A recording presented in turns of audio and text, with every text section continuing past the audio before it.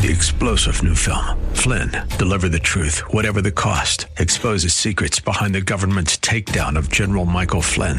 Flynn knew what the intel world had been up to. He ordered the first audit of the use of contractors. This set off alarm bells. He told the truth. He was the most dangerous person for Donald Trump to hire. They had to get rid of Flynn. Flynn, Deliver the Truth, Whatever the Cost. Available now. Watch it today. Go to salemnow.com. salemnow.com. Bulletin cover. If we love one another, God dwells in us, and his love is perfected in us. If we love one another. It's 2 days before Valentine's Day. The hymns, scripture readings, meditation, bulletin, it all has that theme of love. You're about to see a video. It's about 6 minutes in length. It is a mini sermon. It's part of that series, Now is the Time. We ask you that if you did something you didn't think that you had the courage to do, we want to know the story. And then we ask you, as part of that story, how did it affect your life? How did it affect the lives of other people? And how did it affect your relationship with God? This video is Carrie Hallman, her adoption of her daughter Hannah, whom so many of us know. And when that adoption occurred, she had to fly halfway around the world to get Hannah. Such a touching video. Tim, thank you. I feel like my story is different than the other stories that we've been hearing. I don't feel like I've done a great thing, and I get way too much credit from people saying that I saved Hannah, and it was really the other way around. Hannah really saved me. My story, I feel like, is more of a lesson of releasing your plan for your life and letting God's plan take over, and realizing that those two plans may not always go in the same direction, and that's okay, because in the long run, his plan is always his will and is always the best for your life. My story kind of begins in 1994 when I experienced a pretty significant breakup and thought that God had kind of abandoned me and not allowed me to find somebody to love. And my friends, being 3 or 4 years out of college, were getting married and having a family, and that wasn't the direction that my life appeared to be going. And I was pretty broken up for a while, and I had the opportunity, was invited to a colleague's baby shower at another school. It turned out that she was adopting a baby from China. And when I walked into the baby shower and saw what she was doing, it was like God revealing to me that this was a direction that he might take me. And I didn't act on it at first. I was still relatively young. I was only out of college for about 4 years. And I just kind of put it in the back of my mind, and it gave me peace that I didn't have to have the pressure of finding Mr. Right, that there were other alternatives. And I had the opportunity to release that pressure. It remained in the back of my mind with everything that I did, but I just enjoyed life and bought my house, and things moved on.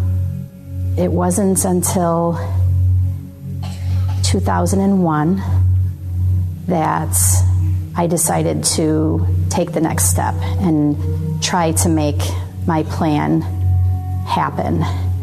And I remember hearing the Queen song one day, Find Me Someone to Love.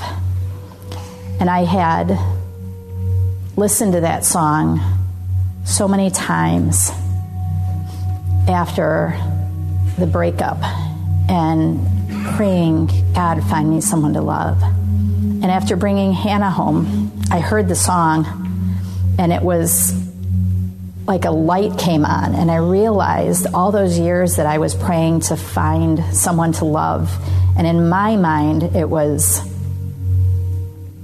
a husband and a father. And it turned out that God's plan wasn't a husband and a father. It was a child that I flew halfway around the world to be united with. And I truly believe that God brought us together. It was His plan. It was not anyone in China's doing. It was not my doing.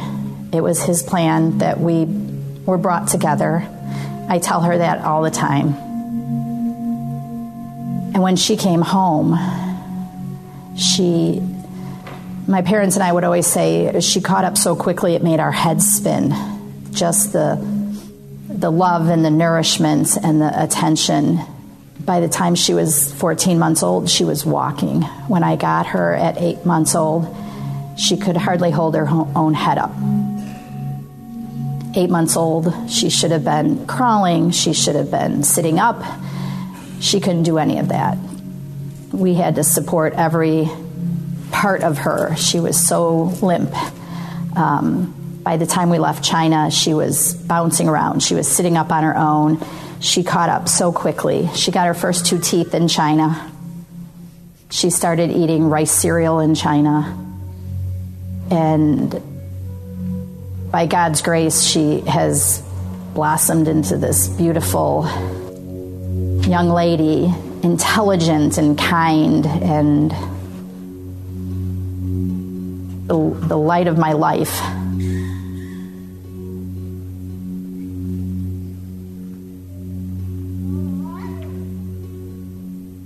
I think you have to be open to hearing His voice. I wasn't at first. I didn't understand. And the nudge that I got in taking my journey, I didn't recognize that was His hand nudging me in that direction. And I think being open to trying things that are a little scary, that seem out of your comfort level, to I can and I will. I can be there and I can do it, and I'm not sure how it's going to turn out, but if it's God's plan, it's always going to turn out the way He wants it to turn out. And it's going to be great. And you just have to let go.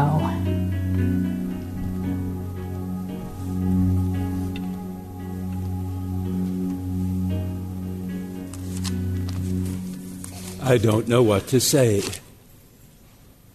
I don't know what to say.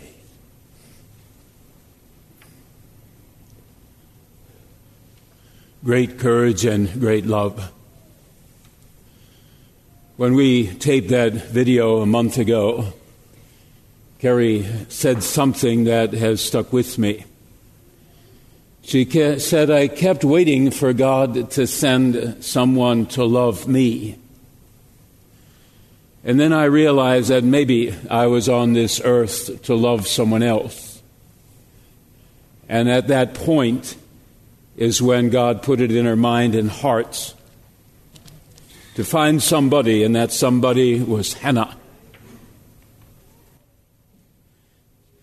There is a verse in the Bible, it is the sweetest single statement about God in the entire Bible. And it is the most important thing that you or I or the 500 people that were downtown yesterday, homeless and sick, it is the most important thing that we could ever know about God. Those 3 words are found in 1 John 4:16. It says, God is love. The Bible spends a lot of time talking about the power of God, the creation of this world, the miracles done by Jesus, and the list is endless. But if the Bible would have you know one thing about God, It would not be that he is a God of power. The one thing the Bible would have you know about God is that he is a God of absolute love. Do you really realize how many doors are opened when you realize that God is love? The things that keep you bound in, the fears and worries that keep you bound in, the courage to go after an orphan who lived in China, a young baby, knowing that he's going to be a single mom when this happens. Do you realize the doors that are open, the hours, weeks, months, and years spent in fear and worry that are no more? If you know deep down in your hearts that God is love. If His power doesn't help me a lot, if He's a God of power. As I said last week, so He created this universe. How does that help me? But if I know He's a God of love, and I know how deeply a mother and father love their children, and when I see etched in Carrie's face her love for Hannah, if I know how much an earthly parent loves us, if I know the comfort I receive when I used to call my dad or talk to my mom still, as a child crawling into their lap, falling asleep in their lap, as a teenager sitting there talking with my dad, and all of a sudden the fears and the worries I had about some circumstance or some decision I had to make, just talking to my dad, those fears are lifted. He's a heavenly Father. And if I know that He is a God of love, everything changes. Do you realize how many doors open? Do you realize how many questions are answered? You and I sit and say, when I get to heaven, first thing I'm going to do is say, God, give me an answer to this. Why did this happen on this earth? First thing we ought to do is praise Him that we're in heaven. But we sit and think, first thing I'm going to do is go ask Him a question. If it's in the bottommost part of your hearts that He is a God of love, our questions become obviated because we understand that He's a God of love. And whatever events happen in our life, He was walking hand in hand with us. His wisdom far greater than ours. From the moment Satan was cast down from heaven, he has walked the corridors of this earth. And every human being ever born, he has whispered 4 words: God is not love. And he points to cancer in children, and he points to car accidents that leave someone in a vegetative state for years. And he points to the things you see on television every single day. And he points to drive-by shootings, and he points to miscarriages, and the list goes on and on. Satan points those things out, and he says, God is not love. He does not tell you, 2 Samuel 14, verse 14, he does not tell you, I'm the one who brings suffering. He wants you to forget that. He points the finger at God and says, God is not love. Because he realizes that the moment an individual believes in the deepest part of their heart that God is love, he's lost his hold on them. Forever. He's lost his hold on them. Some fed the 500 yesterday. Some gave clothes and toiletries to the 500 yesterday. I did what I did last time. I walked around with a sheet of paper on a clipboard, and I guess it made me look official. Before it all began, I had a prayer. 500 people, I have a prayer in front of them, asking for God's presence to be with us on that day, for His love to shine forth. So they knew I was a minister. when I came up to them. And this time when I came up to them, I asked two questions. I said, what is your greatest joy? And then I asked them, what is your greatest need? Their greatest need, for most, housing. For some, relationships with sons or daughters restored. For some, health. For some, jobs. When I asked the 25, 30 people what their greatest joy was, I was dumbfounded by their answer. 90% of them, are you ready? 90% of them said, my greatest joy is my faith in God. And I'm sitting there dumbfounded.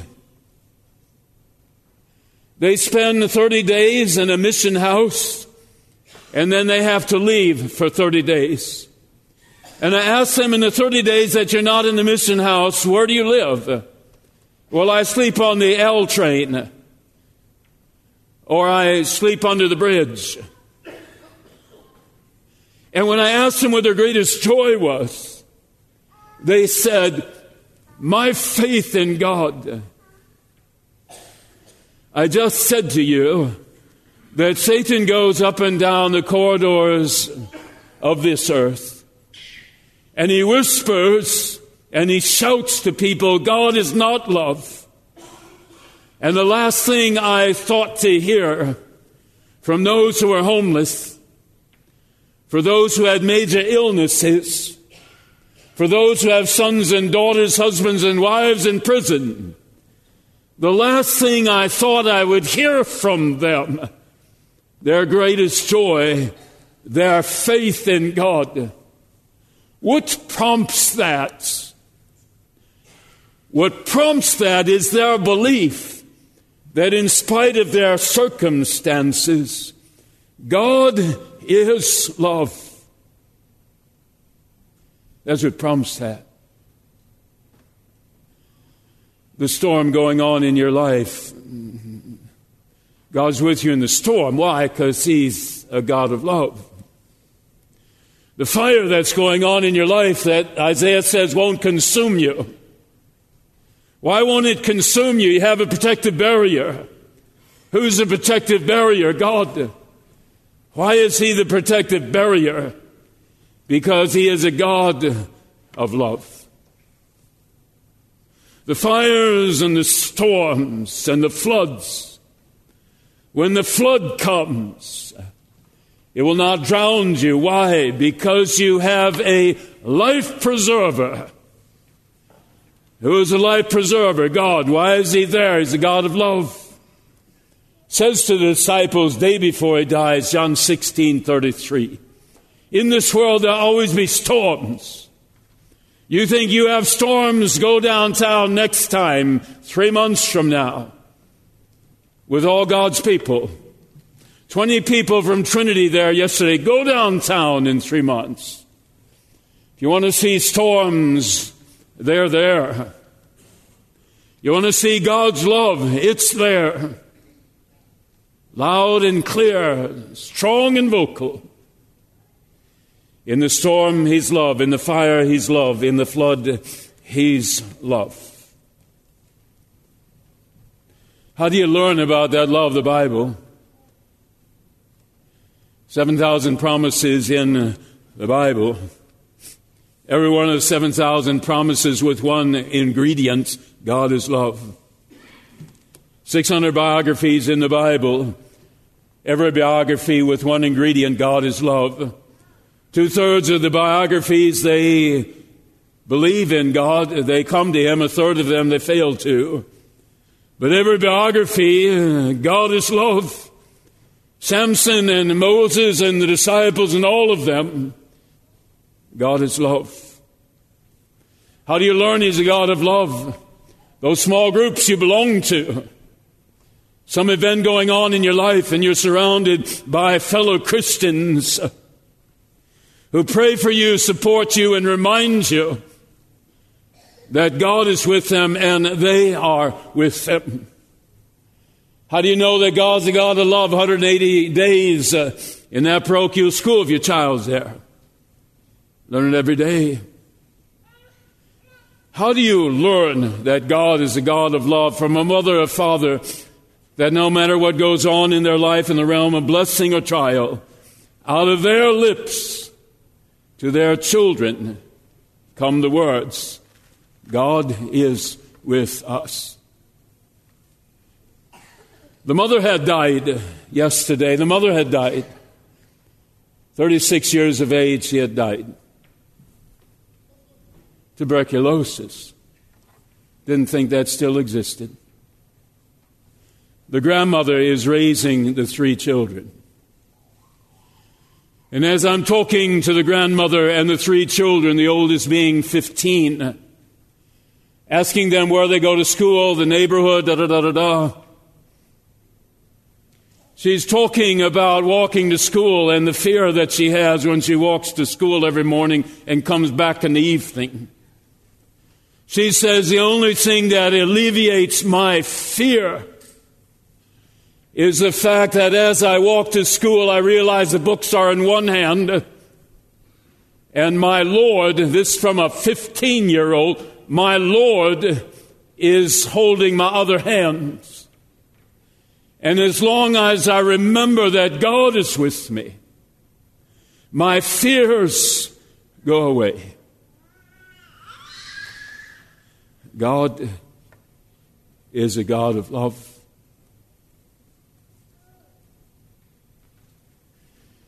Three or four of them asked me a startling question as we stood in a corner privately. But not so startling a question, because the same question was asked 6 weeks ago by one of our members. They asked me, is my situation because of some sin my parents committed or my grandparents or some sin that I committed?